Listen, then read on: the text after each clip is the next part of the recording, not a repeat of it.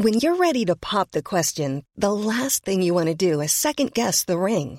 At BlueNile.com, you can design a one-of-a-kind ring with the ease and convenience of shopping online. Choose your diamond and setting. When you find the one, you'll get it delivered right to your door. Go to BlueNile.com and use promo code LISTEN to get $50 off your purchase of $500 or more. That's code LISTEN at BlueNile.com for $50 off your purchase. BlueNile.com, code LISTEN. Here's a cool fact. A crocodile can't stick out its tongue. Another cool fact, you can get short-term health insurance for a month or just under a year in some states. United Healthcare short-term insurance plans are designed for people who are between jobs, coming off their parents' plan, or turning a side hustle into a full-time gig. Underwritten by Golden Rule Insurance Company, they offer flexible, budget-friendly coverage with access to a nationwide network of doctors and hospitals. Get more cool facts about United Healthcare short-term plans at uh1.com. The Square Ball Podcast. Hello, welcome to the show that's brought to you with Levi Solicitors. 10% discount on your legal fees at levisolicitors.co.uk/the Square Ball. Dan here with Michael and Moscow White as well. The weekly show, number 270 for you. If you want more of what we do, by the way, there is TSB Plus, our membership package, where we give you more. We give you bonus stuff. You get a daily email. You get exclusive subscriber-only stuff on there as well, the extra ball.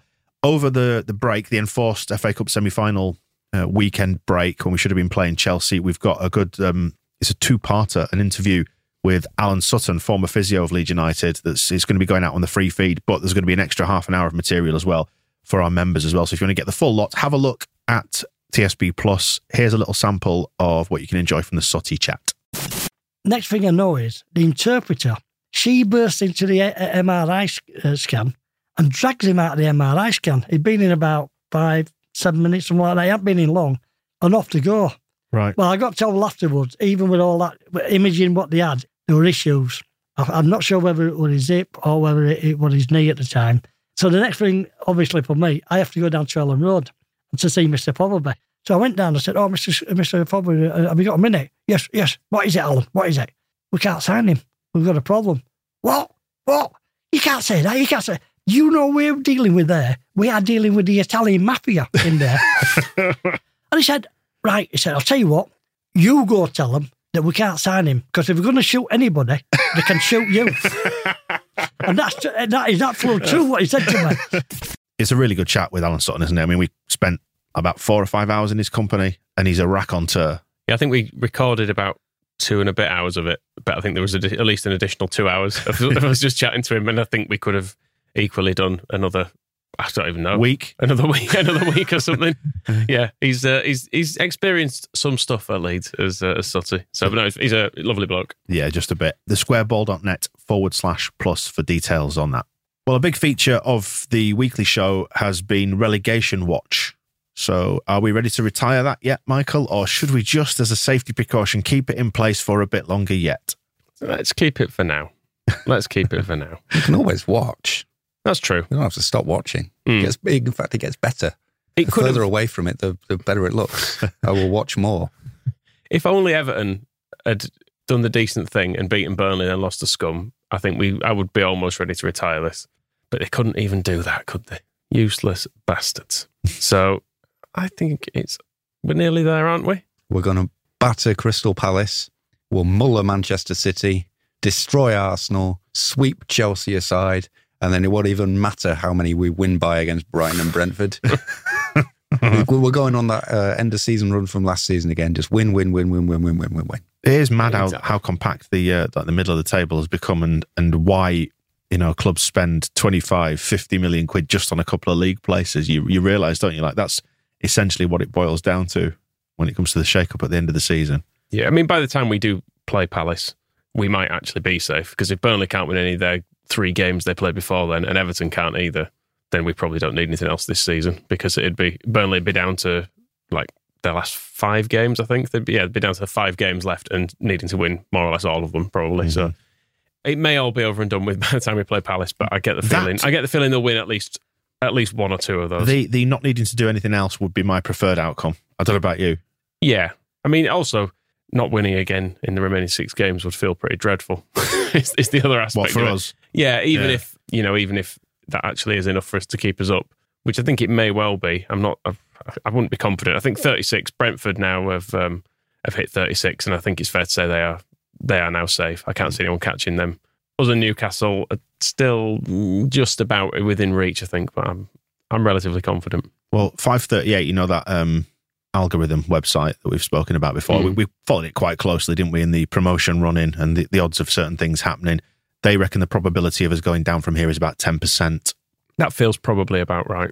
It's almost like they've done the numbers on that. That is exactly what they've done. They've probably done the numbers on it rather than me who've looked at a table and gone, probably be all right, yeah. I think that is based on, they call it the Soccer Power Index, is their algorithm where they look at opponents that are upcoming and games that you've got left, and all the things are factored into what your current performance is, and then your probability is weighted from that. So I mean that shortened rather from 14%, which was prior to the Norwich Burnley game. So when Norwich beat Burnley, it decreased our chances of relegation by a whole 4%. I mean, Burnley's games do look fairly winnable, is the only thing. They're away at West Ham, who are now out of form and seemingly concentrating on Europe. Then home to Southampton and Wolves, who are both fine.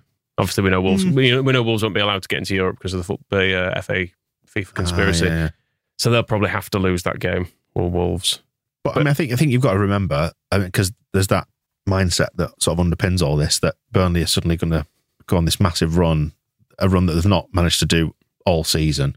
They've only won 4 games out of 30. They probably need to win another 4 or 5 in order to do it. You just look at the fixtures and think, well, they probably shouldn't win too many of those. I mean, Southampton will be a tough game, despite Southampton going on their annual holiday. And it needs Everton to start winning games as well for us to actually be in trouble. Where Everton have got Leicester and Liverpool as their next 2, and you certainly can't see them getting anything out of Liverpool. So it's nice to have that extra team in there, I think. If we can keep them both in the mix, so it's not us, it's the old... Or do we want Everton just to pull away and want them to keep losing and demoralise Burnley now? No, want us to keep losing, both of them. Yeah. Both of them never win another game.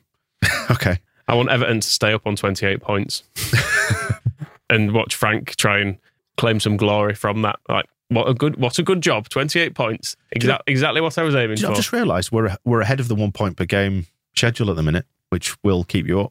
I mean, admittedly, we've got 3 very, very difficult fixtures coming up, not to mention no fixtures are easy in this league, and we're going to Palace and Brentford and Brighton and all that, but Watford was quite easy. I mean, I know we are back to that phase of bargaining about why it's all going to be all right, but I feel it's probably going to be all right now.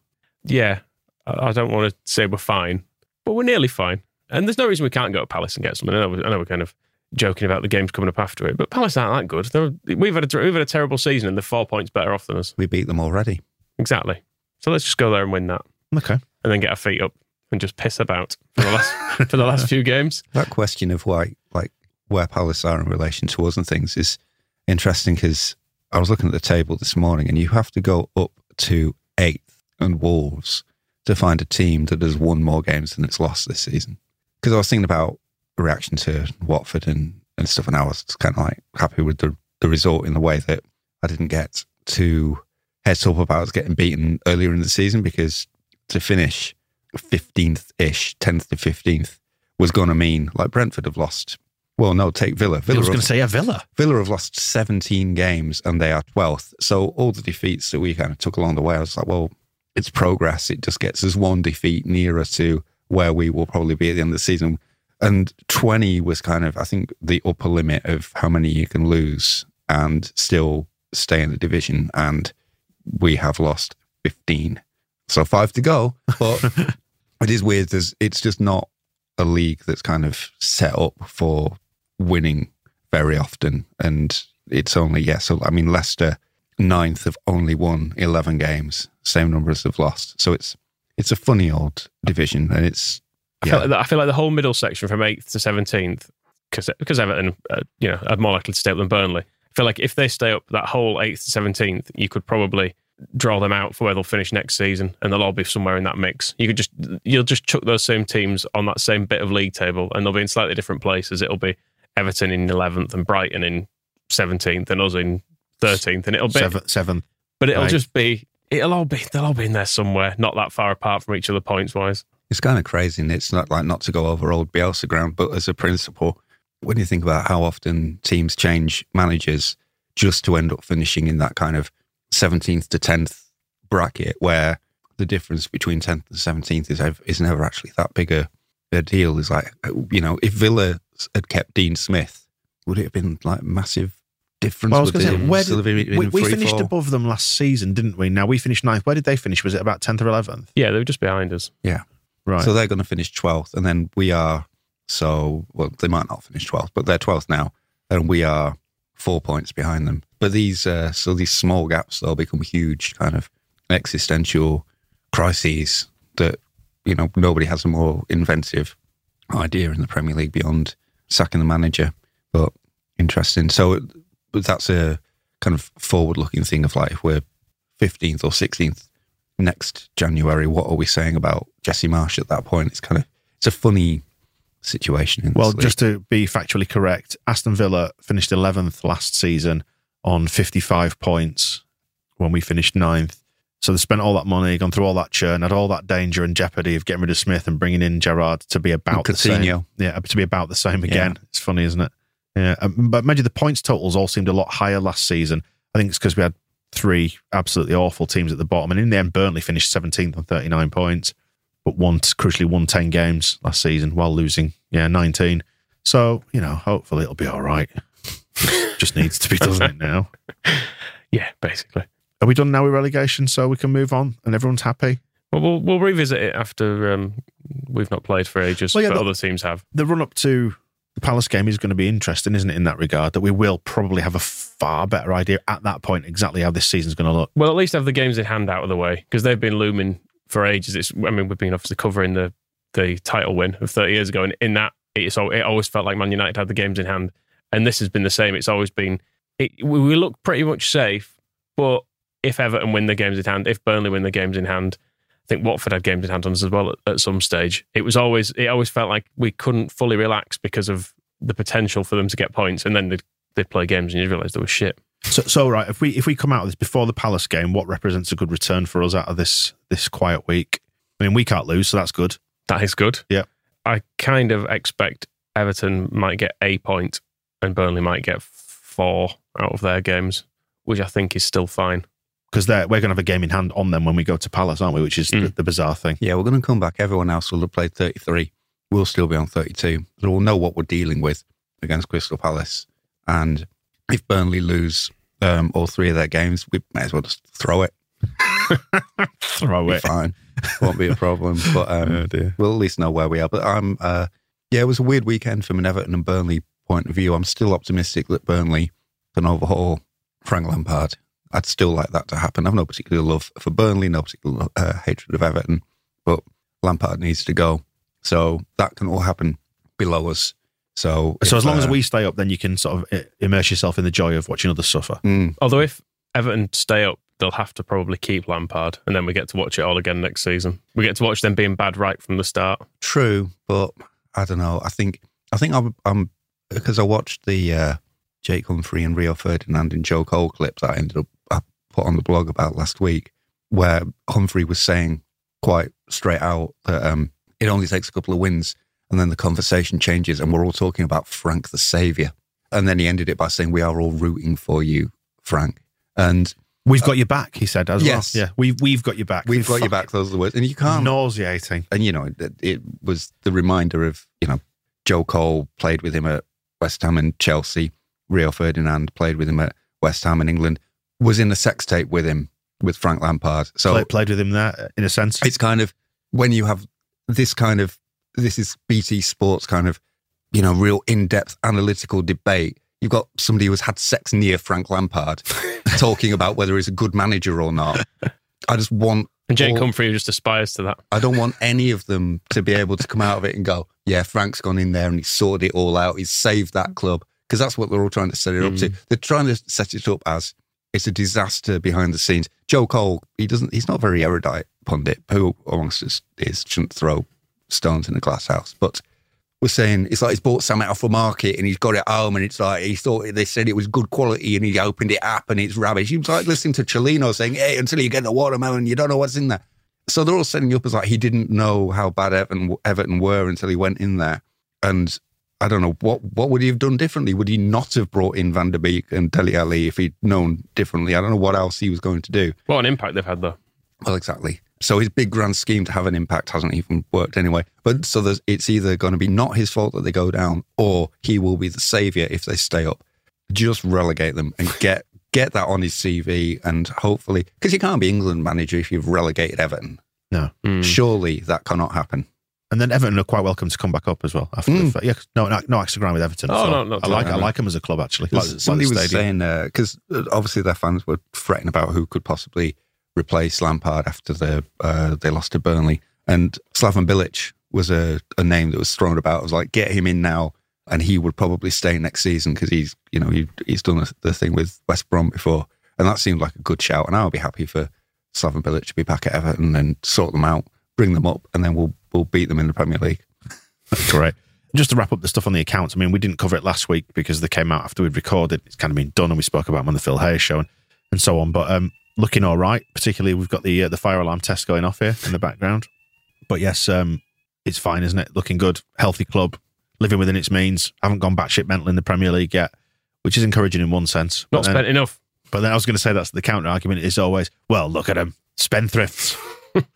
Paying themselves all right, aren't they? The director remuneration or whatever, although still not as high as the Bates era. It was pointed out, wasn't it, in the Swiss Ramble analysis of it, which is kind of interesting because given the general financial state the club was in and all that, it's just Premier League, isn't it? It's the quickest, easiest way to describe the accounts. Everything goes from being no money to fucking loads of money just because there's a huge TV deal in there, and the rest of it grows a bit, but it's all TV money. Yeah, it's interesting, the COVID factor as well. It would have been interesting to see what it would have been like if we'd come up and there'd been no pandemic and there'd been no season behind closed doors, and the money that we lost, which is somehow our gate receipts compared to Everton. Well, it's not all gate receipts. Everton are trying to claim that if there was no pandemic, they could have sold Rondon for multiple hundreds of millions of pounds, so they should have that money on their profit and sustainability statements. But because Radrizzani, when we're in the Championship, was always like, the controls on spending here are too difficult. I have to put in $1 million every month just to pay the wages. And if I put in too much money, then we come up against financial fair play. Now, it's straight, I want to get into the Premier League and then I will play. And we get into the Premier League and we are not getting all the gate receipts revenue. And to pull a profit that season is actually exceptionally I don't know what the word is, kind of conservative, because no other clubs have made a profit in the season that there was no fans in the stadiums. They've all lost huge amounts of money. And Leeds, I wonder if that's a big influence on how much they were willing to spend on players and wages and the sort of the backloading of bonuses for staying up, so to make sure it's all sustainable and just avoid going bust in a very difficult environment. And also, I suppose, as well as the advantage of it's an advantage that we were coming into the Premier League in that situation, because our costs are all going up rather than having to try to bring them down to meet the situation. It's interesting because when Radrizzani, when there was a story about it being confirmed that he will, or that the 49ers have the deal in place to buy by January 2024, that's the one thing that he kind of kicked off about, where it's like, that's not confirmed, don't believe everything you're hearing. I think he's maybe feeling like he's not had the chance to do what he wants to do yet. And this set of accounts, they just looked so kind of safe, which compared to what we had years ago in the Bates era and GFH and Gelino and stuff, when the years post Ridsdale, when we were on the downslope, when it was just carnage every year, it's great. It's really good, but it's not, the problem is it's not very exciting. So new generation of fans who don't have those memories will not appreciate seeing a profit that could have been spent on Lewis O'Brien or, a midfielder that we didn't buy. And also, I think Radrizzani himself will probably be like, well, I wanted to buy a cool player because I want cool players here, and I want to play and I want to get into Europe and I want to do all those things that he talks about. I want to sign somebody to disrupt it. I want a dog in midfield. Yeah. Get an NFT in there. He wants just a bit of excitement, a bit of fun. And this didn't look like the accounts of a club that just kind of went, let's party it was like, shit, the gates are closed. We just need to get through it. And there's still... I mean, the question though, Moscow, I mean, you think, what about, you're saying he hasn't been able to do yet what he wants to do. Does he have the means to do what he wants to do? That's the question that follows from it. Well, he wrote off that £20 million loan by the looks of things to get us profitable. But then there's still room for growth in here because the sponsorship money, the commercial side, hasn't quite had the boom that you might have thought from Subotop and the like. Those deals aren't quite as game-changing as they otherwise might have been. And yet the commercial side is performing well, it should be said. Well, it's better. It's been identified as performing well, given everything. Yeah. Part of the other problem is it looks tiny in comparison now to the TV money as well, is the other thing, that you need to have some huge deals in place for it to really kind of make a huge difference to the bottom line on there, because it's, the TV money is always going to be the big part of it. I mean, looking at the sponsorship stuff as well, like, Man City have got a lot of massive commercial deals, but half of them are with their own companies, essentially. Yeah. It's other we've seen made up crypto. Like other state-owned things is what their main sponsors are. So it's kind of, you've got to take those with a bit of a pinch of salt. And I imagine, well, they're trying to bring in rules out to stop Newcastle just doing this. So, Saudi Airlines can give Newcastle £1 billion for a sleeve sponsor or whatever. I think they're trying to stop that, but a lot of those deals are in place. Yeah, the commercial income went up 2 million to 36 million, mainly driven by merchandising sales going up by a third. So you're kind of looking for a bigger bump there, but that could come with the gates open as well. The other thing to say is not selling any players.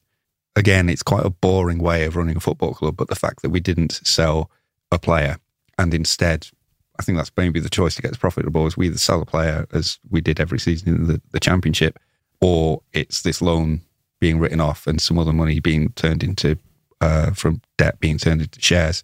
That's kind of the two options, and they've chosen a nice one. It's much better that we didn't sell. But again, it's kind of they're a great set of accounts from a boring point of view. I thought you were going to say a great set of lads then. But, I mean, the other thing it shows is just how remarkable the performance was last year when you look at the salaries, because wages paid is the surest way of predicting a league in pretty much across the globe. You can look at the order of that and you can pretty much say that is the league table, and that is essentially how it's worked. I mean, Scum are the outliers in it by being still shit, despite, I mean they're third on this list, but this will be their accounts without Ronaldo and Sancho and but you're right, Varane won't it? So they'll be even higher in their next set of accounts that come out. But yeah, I hadn't thought about it like that. You're absolutely right. If you look at that table that we've got in front of us, but like if you look at the table of who finished where, it's about roughly, give or take, a few places either side, what the league table looks like, isn't it? With some notable outliers. Like you say, we were a lot higher than we had any right to be, which goes to show what a great job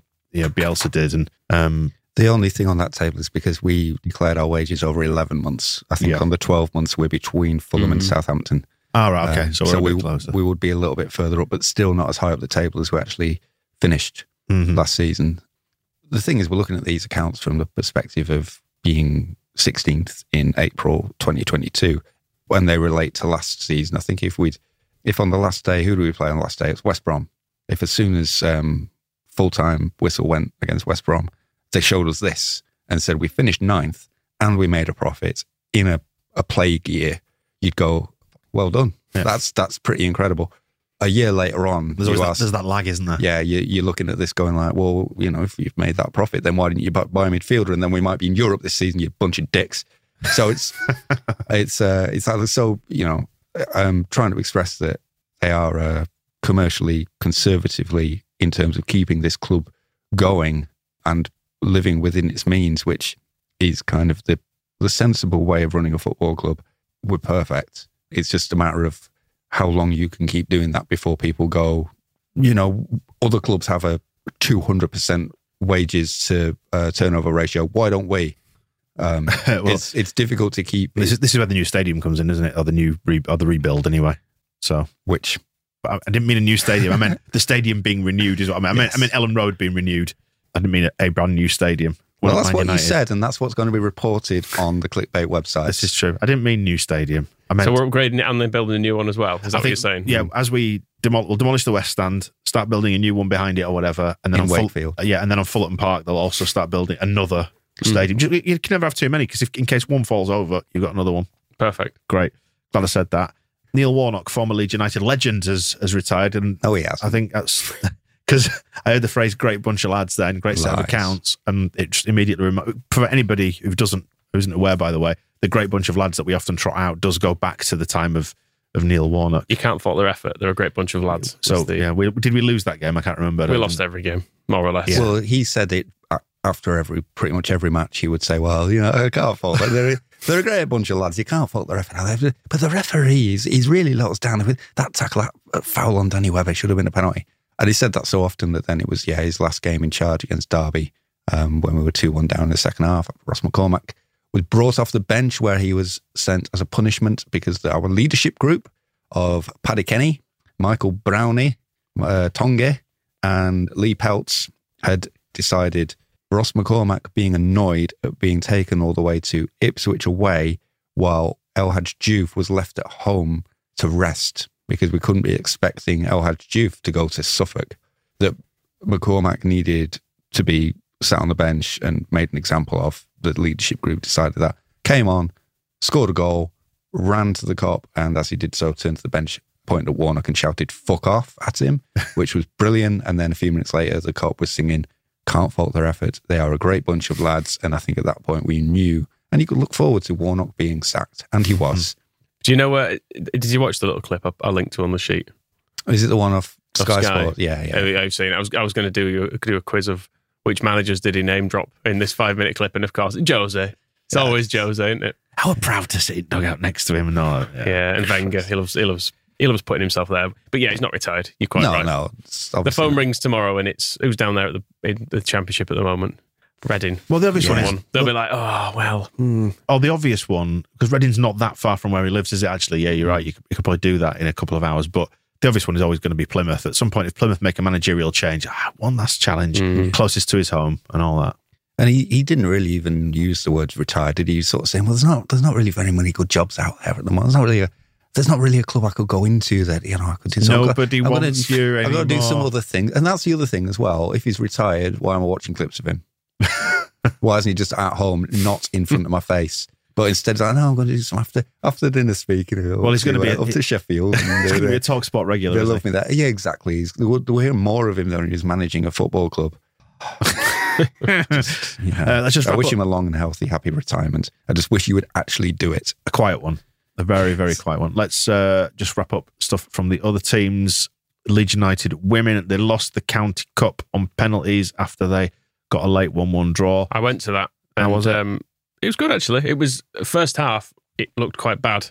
Brighouse were truthfully a lot better first half, and they were. Brighouse have got no business beating Leeds United. Yeah, it is a bit weird. They are in the division above. Yeah, it's the kind of quirks of the way the league is structured there, isn't it? That we are somehow there are better teams in the division above. But those better teams include the footballing hotbed of Brighouse. You're like, this doesn't quite feel right. Setup. I should say, by the way, I wrongly attributed Calvin Phillips, his Yorkshire pudding boots. I said he was in Brighouse. He wasn't. I think he was in Cleckheaton. Yeah, that makes a lot more sense. Yeah, rather than in Brighouse. I think I had Brighouse on the brain because of reading about the women. But yeah, they ruined my my record of never having seen Leeds score in a cup final. I now have. It was admittedly a very last minute penalty, which ultimately meant nothing because they lost on penalties. That's very Leeds. But it was very Leedsy. Yeah, it was. But yeah, second half it was a decent performance against a. They had a couple of players who were incredibly good. But no, it was a good game, and it was a big crowd as well, actually, because I turned up stupidly about 15 minutes before kickoff thinking, I'll park close by. And then there was just like about 2 miles of cars parked in the build-up to the ground. So Kath Hamill's column in the Yorkshire Evening Post this morning, she's talking about how they tried to sort of take as long as possible over the coin toss to get more people in, because they couldn't, for some reason, there wasn't like a formal delay. But the captains and the referees and stuff were talking about what they'd had for tea and stuff to just try and take as long as possible because they were aware that idiots like you were still trying to get through. So heads, you say? Yeah. Heads. So that was definitely saying heads for that. Are you fine with that being a head? Yeah, just do it all as long as possible. And the other highlight I was watching on the TV was after the equalising goal, the player who'd won it, Ramsden, who is 16, got absolutely cleared out by Leeds' goalkeeper in the celebrations. It's great to watch the replay. She just goes galloping up to go up the other end of the pitch to join in. and absolutely flattens her. It's amazing. She was very good, actually, with Ramsden. She's incredibly good for 16. Yeah, frightening talent. And then there was a victory. Ellen Road, the women played at Ellen Road against Alnwick, who are bottom of the league. There was a 6-0 there. And all right, they've got 2 points this season. Oh. Look at that league. And they ended with fake goalkeeper as well, because the goalie got sent off, so somebody just had to go in. I mean, it does go show there's such a wide parameter of the good teams to the bad teams in that division. And then it's sort of it's the same like you were saying about Brighouse and the league above, because you're in that kind of, it's almost a difficult, impossible situation, isn't it? Where they're essentially part-time. Like, for example, we sponsor a player and she's a medical practitioner doing brains and stuff like that. Transplants, I think it is. Yeah. Transplants. Yeah, Olivia Smart, who plays. Is Olivia Smart, is she still playing left back, or has she moved? Yeah, she's left back. Yeah, she's the right-footed left back. Yes. Good extra ball episode with her where Olivia tells us about her work in the NHS as well. But she's doing all that and this as well. So if they get up a division, then maybe they can start committing more money and time to it, and it's kind of start to there's only one goes up though, and that's the thing is, and there's 2 teams at the top. Liverpool and Newcastle are both dominating the division, so it is really hard to get up. I think Brighouse got up with the post-COVID reorganisation just because of the quality of the setup that they had. So they were told they could go. I may not be completely right. Did they Port Vale it? Not quite. No, not. I mean, Port Vale deserved nothing, whereas Brighouse, quite rightly, they've been quietly decent in the way that they've got the club set up for a while. So that worked, and Leeds are still trying to get there because obviously the Cellino era was not a great time for Leeds United women's football. And 23s. So Matteo Joseph, great goal from him. I think that's all we need to say about the 23s game against West Ham, isn't it? Yeah, it was fine after that, probably. That was in the Premier League Cup, was it? I felt really sorry for Leo Helder because he was at fault for the equalising goal. Past Van der Heuvel, the goalkeeper, giving him the ball, and he was trying to pass into midfield. Just gave it to their players and they scored. But moments before, he had been lying on the ground because somebody had trampled in a very painful area. And he'd refused treatment, but he'd kind of got back to his feet and was like, no, I'll be okay. But was clearly sort of staggering about, wheezing, holding himself. And then he gets the ball. And, I don't think the fog of pain had cleared. So he's trying to play a precise pass into midfield and it just all went wrong. And I feel like to at least be charitable to the poor young fella. He was going through something at the time. Yeah, it's funny. It's reminding me, we've got the interview with former Leeds physio Alan Sutton coming up now. I can't remember if he said this on the recording or when it was just talking afterwards, because there was so much of it. But he described it is amazing how the magic sponge works. Like I said, you could put a bit of cold water on most ailments and it would sort things out. Particularly maybe if the player just wanted a bit of a rest. Yeah, and he didn't take any of that. He just tried to keep playing on through it. So cold water on the nads would help with your fertility as well. Could have done something for him, but I don't know if that was necessarily his priority at the time. Yeah, did we even mention the result in this? It was 5. It was 5-1. To kind of account for it slightly, West Ham are very good, and there was essentially Bate and Hjelde, who were both returning from injury, who were the kind of fringe first team players in it, and the rest of them were genuine youngsters in it. There was no Greenwood or Cresswell or Gelhardt or anyone. So they played pretty well. A lot of those goals came in the last 10 minutes or so. And so don't count. West Ham, as they showed when we played them in the league earlier in the season, they're just big, strong lads, a lot of them. And so knocking over our... Can't fault the muscles. Our little They're youngsters. A strong set of lads. Yeah. That's what they were singing, I think. Yeah. Behind closed doors. Have you heard about Wills? Future King? No. The written kind of Wills. Where your stuff goes. Yes, that one. That's absolutely correct. Levi Solicitors do all sorts of future planning services for you, and they are right behind us on this podcast. If you're planning for the future, whether it is wills, lasting power of attorney, inheritance tax planning, Levi's can take care of all that for you. Because you need to make sure you see what's in your loft. I mean, I'm thinking Shoot magazines from the 1980s, VHS tapes with Leeds United on them, maybe a collection of football shirts, that kind of thing. My VHSs are going to the dog's home, so the dogs can watch them can enjoy those. The 11 card trick with Wilco, that sort of stuff. It's ideal for them. No matter how old you are, you need an up-to-date will. Levi Solicitors can take care of it. 10% off your legal fees as well if you go through us. So have a look at the website for their full range of legal services for you and for your business. levisolicitors.co.uk/the square ball. How would you like to look 5 years younger? In a clinical study, people that had volume added with Juvederm Voluma XC in the cheeks perceived themselves as looking 5 years younger at 6 months after treatment. Look younger, feel like you. Add volume for lift and contour in the cheeks with Juvederm Voluma XC. Reverse signs of aging by adding volume to smooth laugh lines with Juvederm Volure XC. For important safety information and to find a licensed specialist, visit Juvederm.com. That's JUVEDERM.com.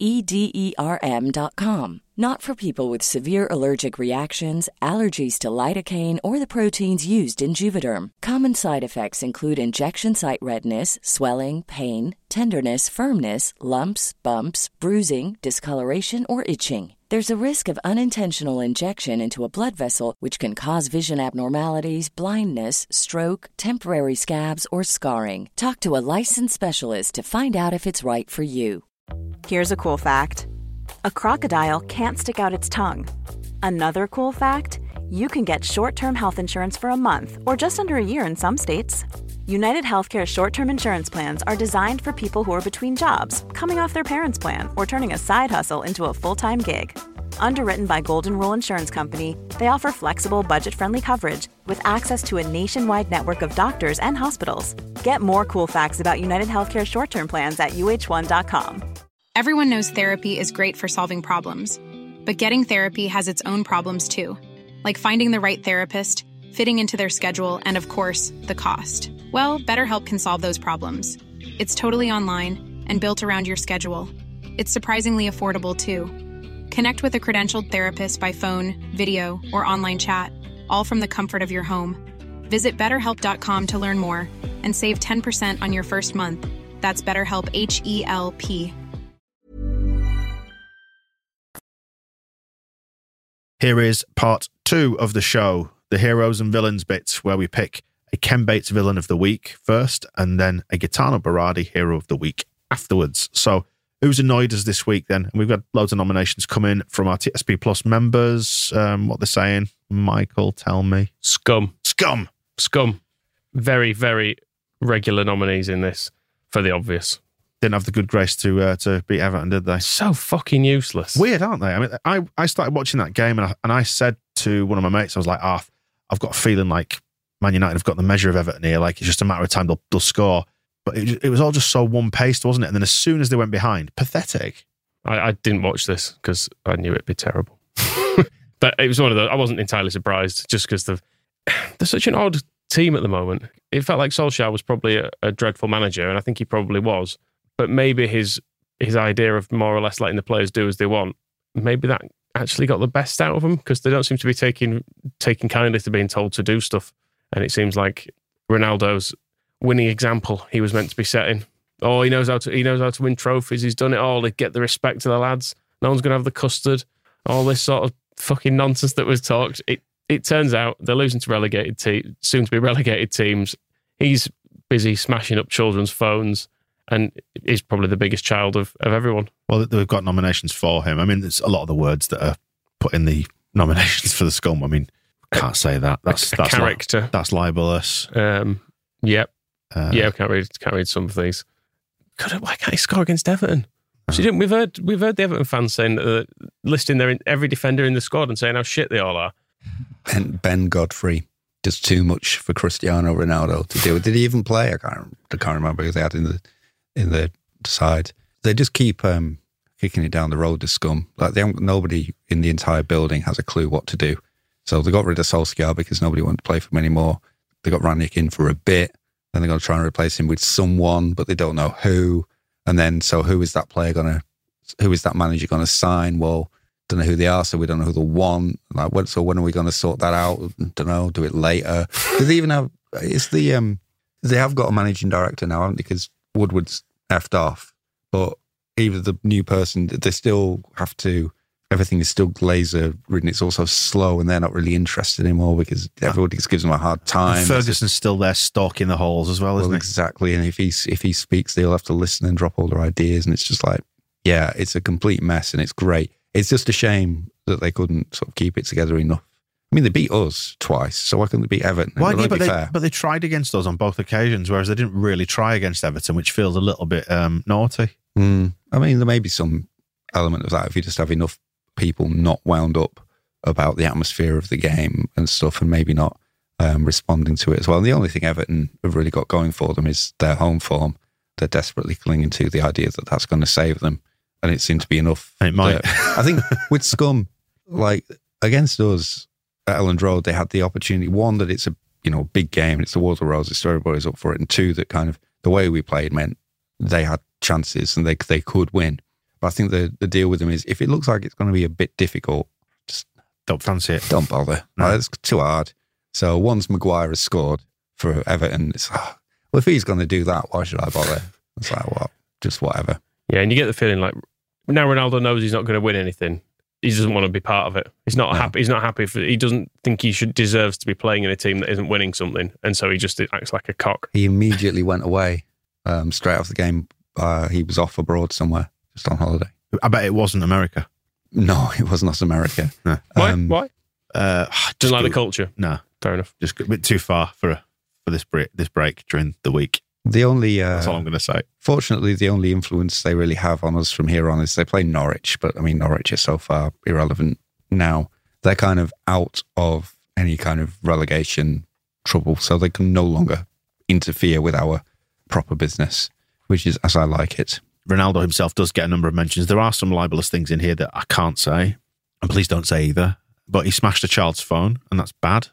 He apologised though on Instagram. Didn't actually get in touch with the child himself. I'm sorry you feel that way.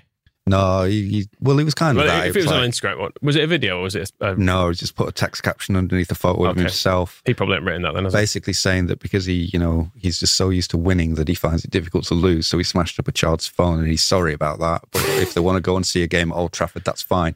And then the parent of said child was like, we haven't heard from you.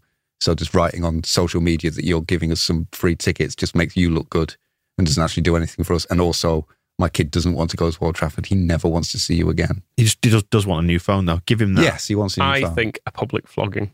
Yeah. I know it's a bit old-fashioned. No. The temerity to get in Ronaldo's way. Yeah, I know it's not the modern way of doing things, but I feel in this occasion it'd be justified. Should we go Dark Ages on his ass? Yes, exactly. A public stoning for him. Fair enough. You can't be lashing out at kids in the crowd. I don't care who you are or what's happening. And it's not even like somebody was, chucking He's a 36-year-old grown man. It's not even like somebody was like chucking a bottle at his head or something. It's just somebody was filming his legs. Yeah. And that somehow provokes that reaction. It's not a good sign. It says a lot about him. I bet you've never had bother when you've been filming men's legs, Michael. No. You learn your methods over the years, don't you? So you get away with it. I think the challenge now is to get Frank Lampard to smash a child's phone before the end of the season. I reckon if you're trying to film his bald spot, that'd probably make him do it. You're enjoying this a great deal, aren't you? Just go behind him. What you do? Nothing. Just he'll snap. Well, just better turn the ISO value down there. It's a bit of glare and so on and so forth. It was great. The weather conditions at Burnley really didn't help his hair at all. I know he did his best to put it back together for the post-match interviews when he was in the dry, but the photos of him and the videos of him out on the pitch in the torrential rain, just great. Enjoy that hair where you've got it, Frank. Well, Jesse, lovely thick head of hair. And to stress, there is absolutely nothing wrong with being bald. No. We have a fine example of the form. Sitting right next to me, it's just hilarious how much it will hurt Lampard. Most people style it out, just get used to it. It's an acceptable part of growing older, and it comes to people at different stages in their lives. Lampard, he's never known adversity, so he will just be looking at his hair going, go back in. I can picture him with tufts of hair in his hand, like putting it back in the sink, going, slapping himself on the head, like trying to put it back. It won't go back on. Just needs to start growing again. That's what he needs to do. I've told me hair that it needs to grow thicker. So I don't know what more I'm supposed to do. Right into his MP. If you abandon it, starts growing again. He's been nominated a few times anyway. For beating Scum, that's the other side. That was bad that Scum lost to them, but also Lampard deserves some villainy for engineering. Well, he didn't engineer the win, did he? He just took it, didn't he? He's a facilitator, Moscow. That's how he sees himself. And a facilitator of boss, shit. It's not boss first, is it? What, friend first, boss second, entertainer third. Jake Humphrey gets a mention again for that bit on BT Sport that we mentioned, where absolutely nauseating defence of Lampard from him and his acolytes. I think that pretty much deals with that game. Back to Leeds-related stuff. Andre Mariner, referee, gets a mention. Yeah, I suppose he goes in with the Kuchka and João Pedro both had a a few occasions, didn't they, where they were busy rolling around. And to buy that one in particular, was it the Click? I think his foot went quite close to him, which was enough to make him go down. He just hooked his foot around Click's, didn't he, and then fell. To buy that, to give a free kick for that in a Premier League game with everything that's at stake, come on. And the João Pedro one, he was the one who was rolling around holding his face as if he'd had his eye spooned clean out. When I think he'd actually, I think he'd had like a touch of his eyebrow or something, and he'd kind of gone down in. And that was Click as well, I think, wasn't it? Yeah. Because he ended up shouting at him on the ground, which was good. I think there should be more of that. Shouting at players, even if, as Roy Keane was, they're badly injured. Particularly if it's Roy Keane, eh? He brought that on himself, though, didn't he? He was trying to foul. He's trying to foul David Weatherall, wasn't he? And it all went badly wrong. And then Alfie Haaland shouted at him.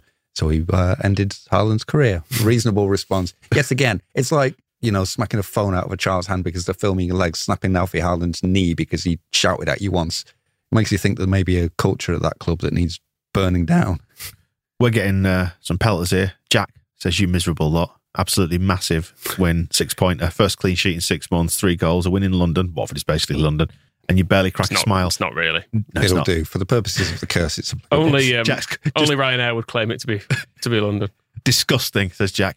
Nowhere man simply calls us miserable twats. And the ghost of Neil Warnock says, you lot constantly moaning about the style of play under Marsh. We won 3-0 because of it. Because it wasn't Bielsa in the dugout at the end of a 7-0 thrashing, you can suddenly turn your nose up at a very critical 3 points. No, not at all. 3 valid points, because I wasn't here and I fully agree with them. I think this is absolutely accurate assessment. I do think we addressed it over on Propaganda. Go and watch it there. But it's a stress response, I think, and giving up possession all the time is really hard to come to terms with when you've seen such nice football. But separate results from style. We've said that, and I really enjoyed the result, and I enjoyed it more. When I got to Match of the Day stage that night, very, very happy. Watched it again last night, like the whole second half, absolutely fine. Loved it, very, very happy. Yeah, and I think particularly after the Burnley defeat at Norwich, I was just like, don't really care. Don't care how we won it. It's fine. I was having a lovely afternoon, full time, cheering, very happy. Harrison's goal, in fact, 2 fists in the air. Double fisting. I shouted the words, you son of a bitch, and just great times. So maybe you just make each other miserable. It's toxic. It's just Leeds. It's stress. Can't cope with stress. If and when our safety is confirmed, I know I'm going to feel like a massive weight has been lifted. That's how it felt when we got promoted. As much as like post Barnsley, as we said, like we were angry at them for winning post Barnsley. On the general miserable side of things, Mike is calling out. He calls out every dickhead crying over the style of football. Said, I'm as big a Bielsa fan as anyone. Being a nerd who reads Jonathan Wilson books, I cried when he was sacked, but I could see the logic behind it. I'm amazed people could watch Joel fucking Matip and other wank centre-backs walk into our box and score week after week, then say Marsh's football will relegate us. Yeah, no, I agree totally. I think it's effective. Just because it's not as beautiful doesn't mean it's less effective. I think it's more effective, to be perfectly honest. And I think given where we are in our evolution, if we're going to use that word, I think we're probably more suited to getting mid-table Premier League status with this style of play, because all the things that we picked holes in about Bielsa, it seems to have largely been addressed, even if it's not pretty. We finished 9th. What, sorry? We finished 9th. We had mid-table Premier League status last season, and then we just had a bad season. No, but I mean, like generally, in an ongoing sense, in moving ourselves up into that group that's not this group. Done it once, we could have done it next season with Bielsa, we'll never know. Well, this is the point, yeah. Rafinha gets mentioned about his goal celebration. I thought it was hilarious. Did he mean to? Because he held his knee at one point, like, oof, that hurt. Oh, yeah, he absolutely hurt himself, and he shouldn't do it, but it's great. It's one of the reasons why Barcelona and PSG should just stop sniffing around him. He's not slick enough. No. Even the thing where he went and put the headphones on the bench, he seemed to just find the seat where the Sky reporter normally sits, and so just for a laugh, just goes and sits in that seat and put the headphones on to listen to the commentary, and then they say, "Oh, can you hear us, Rafinha?" And he's giving a big goofy wave, like Neymar. Loved it. Neymar must look at that and the celebration and just think, this guy's absolute deadbeat. What he would drag us down. He went trying to do, and he did his little dance at the end, so he's almost like he's learning. But imagine trying to pull that off, and you turn around and there's Neymar just staring at you. It's like, just get out of my team. Too rough around the edges. Yeah. Don't do it. So they need to just, and I don't think it'll fit in at Barcelona as well, because they're trying to raise the standards. They don't need, if they've already got Traoré and they've got Aubameyang and all these kind of cast-offs that they're kind of putting together. It's all a bit ragged and not cool, and they need to get the cool back. And I don't think Rafinha, for his beautiful play, he's just going to be too weird for them if he's going to keep doing this kind of stuff. Yeah, you can't have personality. I can picture him messing up a knee slide in the Spotify camp, and 100,000 people throwing cushions at him because it's dragging the good name of the club. Now we are more than a club. We do knee slides properly here. Don't laugh. You see all the coverage of like whenever Gareth Bale fucking breathes on the bench at Real Madrid, they have a camera on him and somebody's like doing lip reading of the people who are sitting next to him and what they're all saying and stuff. Imagine the analysis of Rafinha messing up a knee slide and then going and sitting on the bench with headphones on. It just does not fit. It'll never work. He'll have to just stay here. We will deal with all these little foibles for as long as I will say, we want. credit to Gareth Bale for he got some sort of sponsorship deal from a big golf brand, didn't he, ahead of the Masters? And he was hawking it off on his social, which I think is a brilliant way to respond to Marca, who went to town on him, didn't they, about his golfing habits. Anyway, whoever injured Joffrey's got to mention, whichever Palace player it was who damaged. Joffrey hurt himself. No, let's blame it on Palace. He got around a Palace player and then I think they kind of brought him down, but he landed on top of the ball, thigh first. I think that's what seemed to do for him. So only got himself to blame. There's a couple of good Watford nominations for no reason whatsoever. Just picking on people for being more or less. Mankhead Starling wants to nominate Foster. Didn't do anything wrong, but just give it up, lad. You're pushing 40 and dicking around with a GoPro. Just move on. She's not coming back. And also Roy Hodgson from Jelly says, you're 109, have a Horlicks and tend to your garden, you absolute madman. I'd put that in the heroes column for Hodgson. I'm kind of admiring how, I don't know why he went there. It's weird, isn't it? He doesn't seem to care, but he's dropping, I mentioned it in, I think, propaganda, that his post-match press conference was like dropping the truth bombs out there. It was like, I don't want to talk about confidence because people will put headlines that I'm saying things that I don't believe in, and I can't train confidence. He's being very clear about the things he can and can't do as a manager that I don't think you got from him earlier in his career when he'd be a bit more cagey, but he's now... Doesn't give a shit, does he? He's 110. Yeah. He does not care what anybody thinks about it. And if Watford go down, he was like, well, fuck it, I tried. Who else was going to do any better? So just go to my caravan and have a nice time. Yeah, and I don't understand why he's not, stayed retired, but I kind of can get it a bit more now, seeing how he's gone along with it, with all the fans on his back about making substitutions. He's a bit like, I don't give a toss. Gary Lineker gets a mention as well by Adsham, says, crisp shagger, Gary Lineker still banging on about Marsh being American in his interview on Match of the Day, because he mentioned Ted Lasso, didn't he, of course. Something quite unsettling about him having to say he knows that people don't like his accent and he has to try to use the right words. Yeah, that's going to be this season's Bielsa burnout, isn't it? It's just not that interesting to mention every time. It was addressed. I thought he'd done well addressing it, first of all, because I thought it might stop people mentioning it, but it hasn't. Nobody fucking listens. So what he needs to do is more interviews. That's it. We had Bielsa not learning English until the day that he left and afterwards, and he addressed that right at the start as well. And all the way through, he explained it in full, what he was doing, why he did it, that he wanted to not have to filter his thoughts through a foreign language that he doesn't understand. So if he says it all in Spanish, all anybody has to do is translate it and they understand perfectly what he's trying to express. And so there's no difficulty in communication. No, I should just speak English.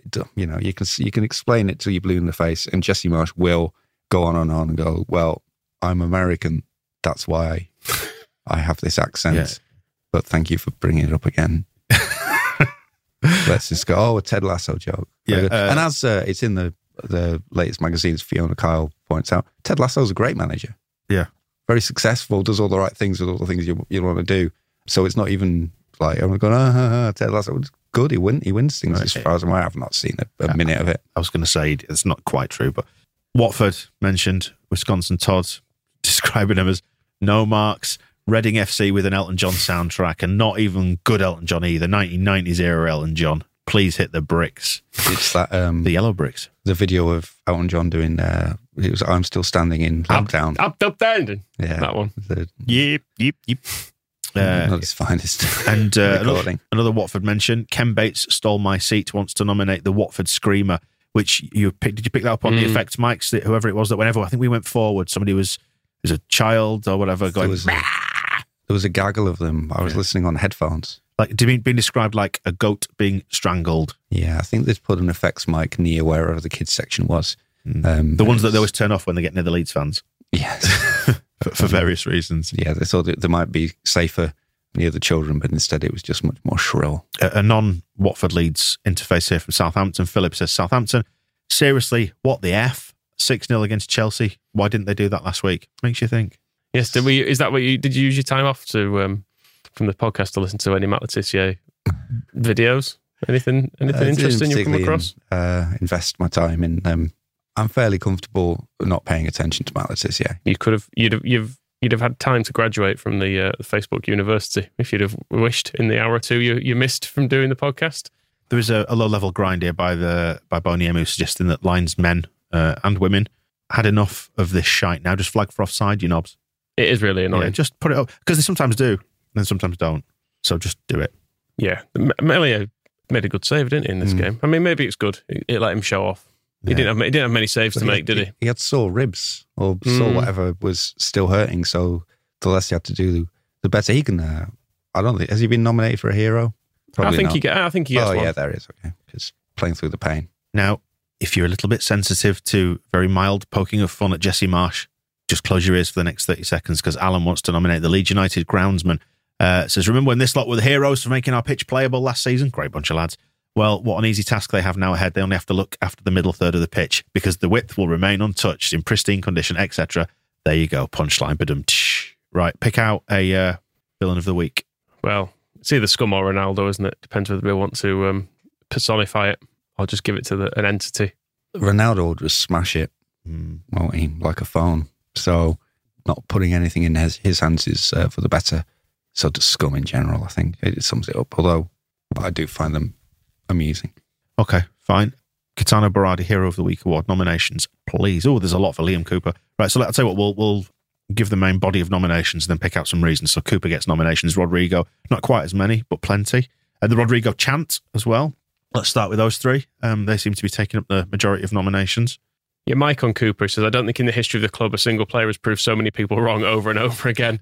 It is fair with Cooper because he's never loved, is he, particularly? I think this comeback is as near as I've seen to people wanting him in the team.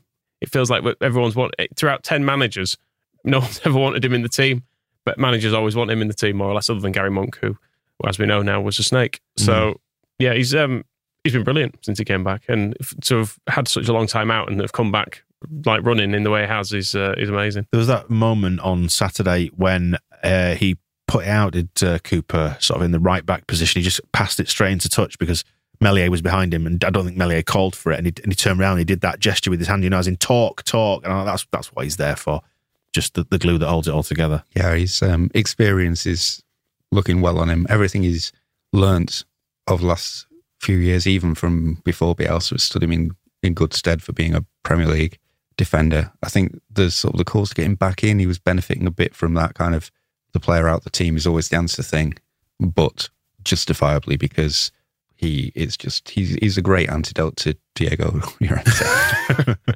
He's a confusing presence. Yeah, he had his moments again on Saturday, but with Cooper alongside him, who I think probably has the confidence to put Llorente in his place when he needs to, he just makes the defence better. It's weird. He'll just always be one of those conundrums. You'll never look at him and say, "Yep, there's a real legend of football, Van Dijk combined with Maldini in one big body," but whatever he does just makes the team better. So good.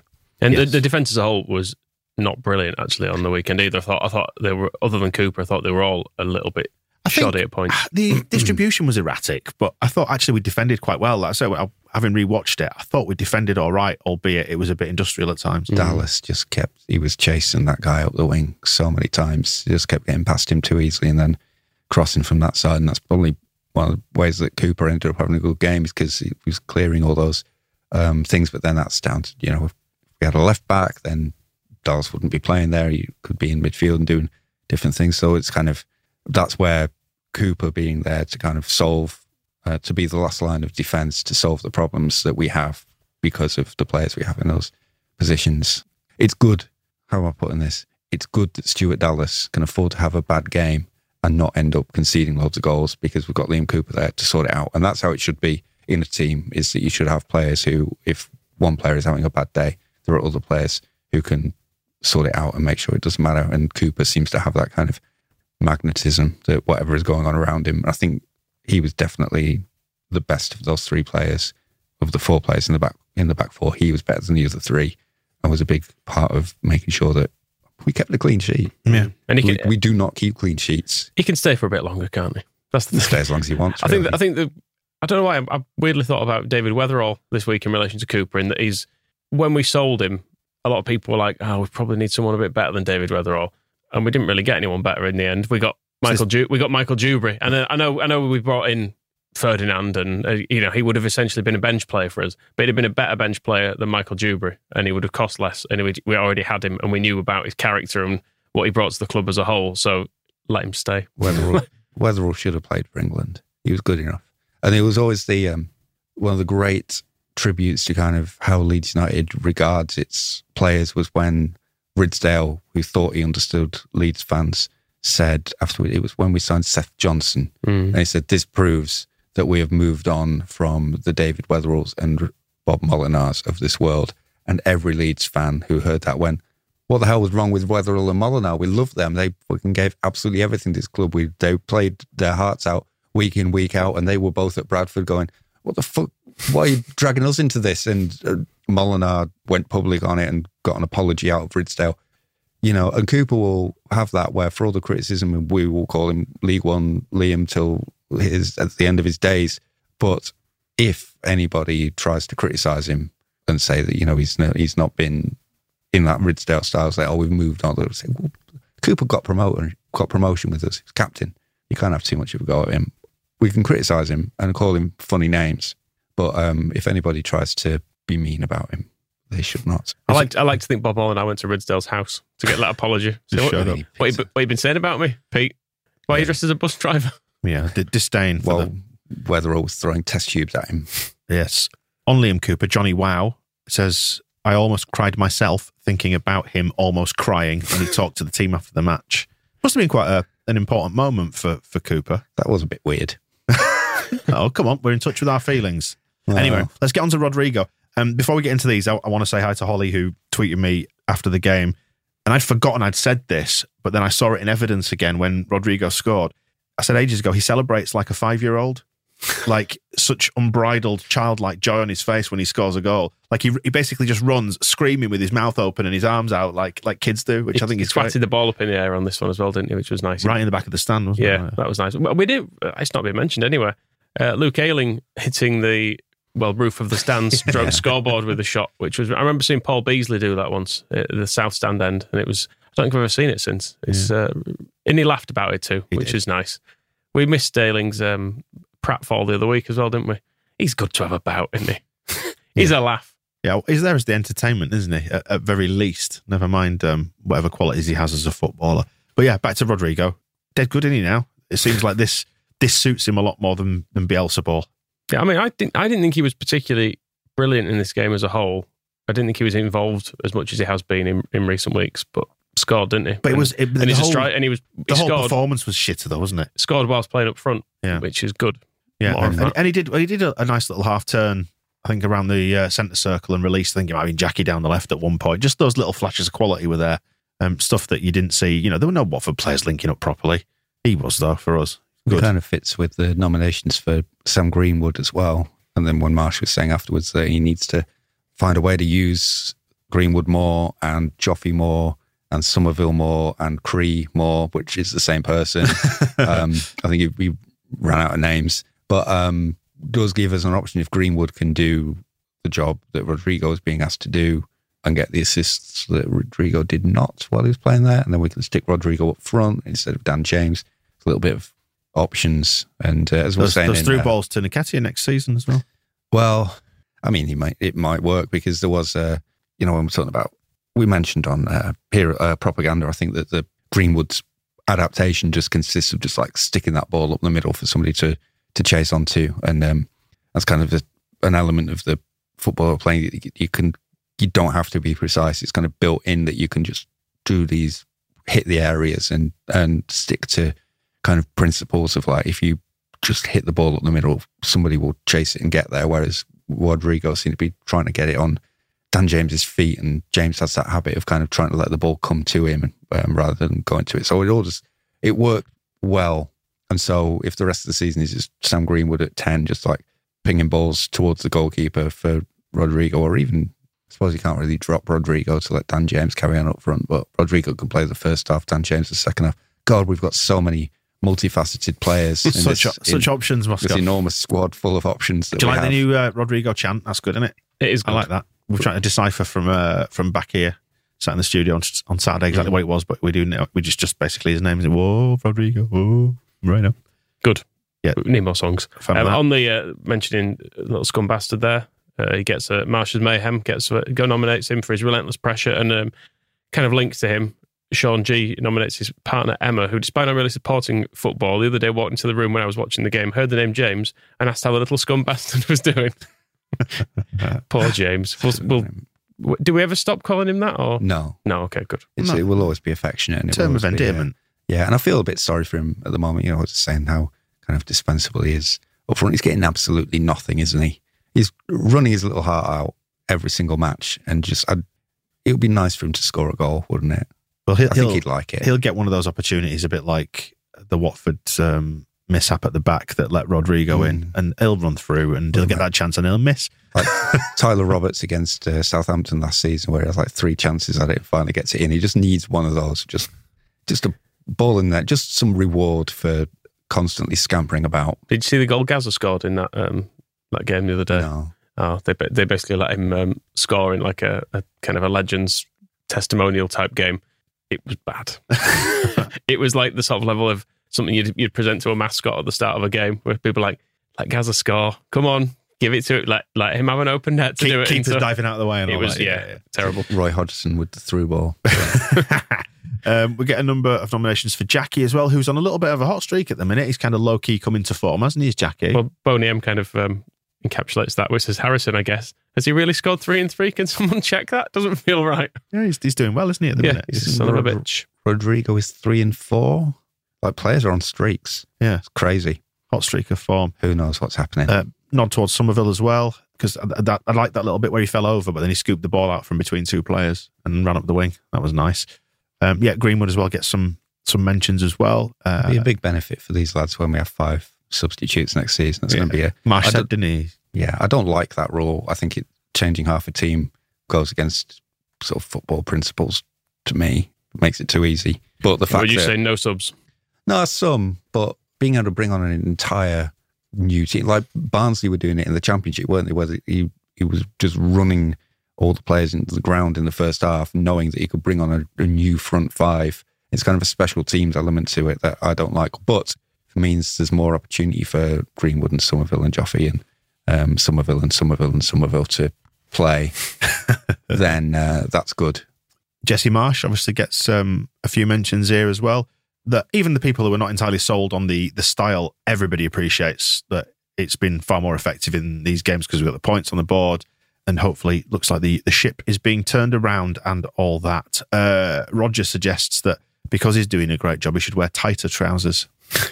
Not sure of the logic of that necessarily, but are we suggesting they need to be looser when we lose games, but tighter when we win them? Although it was mentioned as well about the XJ, the X jeans, expected jeans, that the navy blue, the dark jeans seem to be outperforming the grey stonewashed ones. So he needs to stick to them.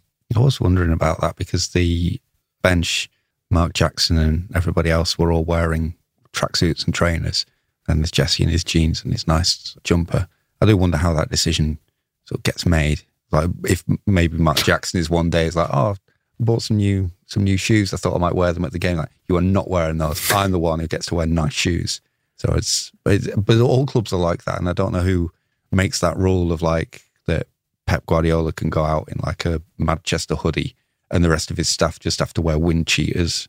Like, but he's the most photographed one. He's on camera most often, so Puma are going to give him that and say, wear that. Yeah, I think there's an element as well. I was rationalising. I think if you're involved in the warm up, like Jackson and co, I can't remember the rest of them. There's Toshak's son, isn't there? Will be out there kicking the balls with players, whereas Jesse Marsh just chats to Adam Forshaw for 20 minutes and does nothing. But he has to go on television afterwards, and so he has got to look smart. But hey, looking smart. It's an interesting world. Isn't Cox torn shirt enjoyed by people. He says, Wisconsin Todd says, it was almost as if it was done on purpose, like he was going to spring break 87 in Fort Lauderdale to defend his beer bong title. Does that mean beer pong? Beer pong? Yeah. Or beer bong, maybe that's beer different. Bong I might don't be know. a different thing, yeah. Inhaling beer sounds like a bad idea. Suggests that the lilac only added to the vibe, but the lucky lilac kit now, unbeaten in it, by the way. Pookie Norwich Smith, picked out by a number of people for putting a nail into Burnley's coffin. Nathaniel, I enjoyed Nathaniel's comment suggesting that beautiful bulldog-faced bastard Norwich beating Burnley was massive for us. Tom Humphreys points out Norwich a great bunch of lads, but not Jake Humphrey, which goes back to I think this is the Lampard thing. And I tried to find it on the BT Sport channel. Do they ever sit around with Humphrey, Ferdinand and Joe Cole and go, oh, we've had this tweet about how Sean Dyche is doing at Burnley. Do we think that's fair? I mean, you know, he's had Weghorst in there. Is he really? They don't know a fucking thing about him and they don't care. They only care about their friends. And they don't deserve to have friends. But they do deserve the friends they've got, because I would not want to be friends with Frank Lampard. Okay. So they can be friends all the way to hell. Si was at a wedding, by the way, on Saturday.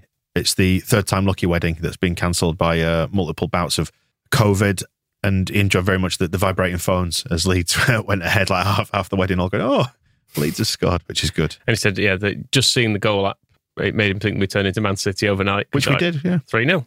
Great performance. Yeah, nothing to be complained about. Come on, let's have a... Did we ever get to the bottom of what happened to our friend who was in A&E? Have they been back in touch, or are they? Yeah, did tweet said okay. Yeah. The heart monitor was. Should say that was on the match ball, wasn't it? That the heart monitor had been going off. We don't know exactly why that person was in. I can't remember his name as well. That might have been a SI as well.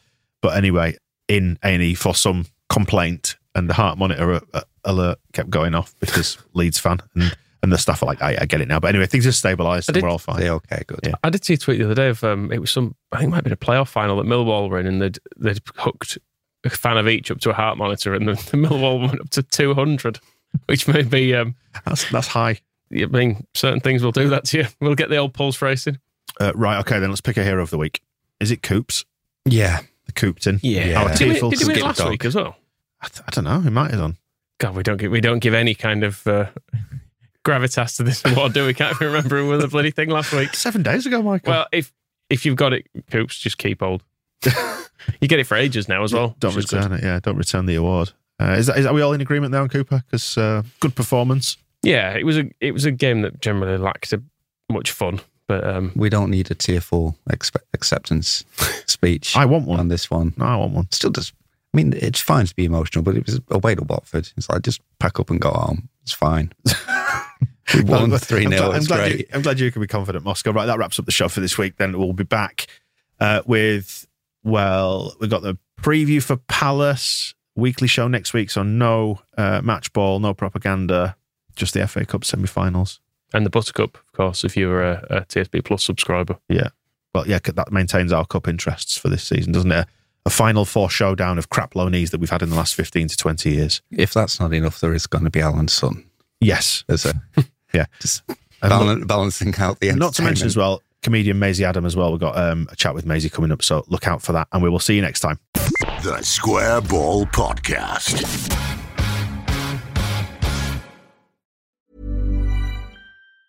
Mom deserves the best, and there's no better place to shop for Mother's Day than Whole Foods Market. They're your destination for unbeatable savings, from premium gifts to show-stopping flowers and irresistible desserts. Start by saving 33% with Prime on all body care and candles. Then get a 15-stem bunch of tulips for just $9.99 each with Prime. Round out Mom's menu with festive rosé, irresistible berry chantilly cake, and more special treats. Come celebrate Mother's Day at Whole Foods Market.